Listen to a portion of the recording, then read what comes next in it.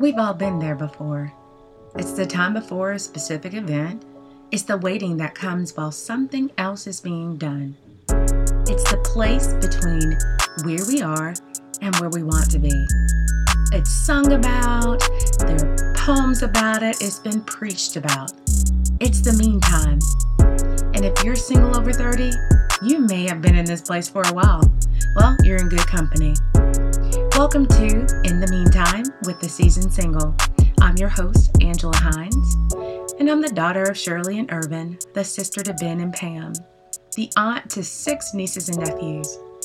I'm a friend to many, an agent of change at work, a leader who desires to be the hands and feet of Jesus in my community and church. From the outside looking in, my life looks like what most would call blessed.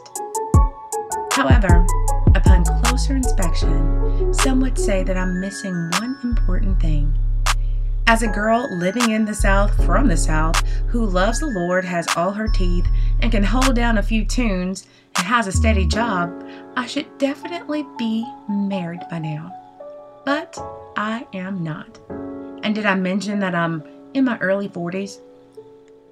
Now, being single after 30 is a struggle in itself. But tag on being a Christian single, and well, you've taken it to a whole nother level. Over the years, I noticed a growing need for the support of those who didn't get married in their 20s. I learned that community matters, and older singles need a place where we know that we matter to the church. As a result, I launched the Seasoned Single, an online community for Christian singles, I like to call them mature singles, just last year. Since then, I've had the opportunity to engage with singles from across the country and decided that we needed a place to discuss the trials, the challenges, and triumphs that we face and that we can all relate to.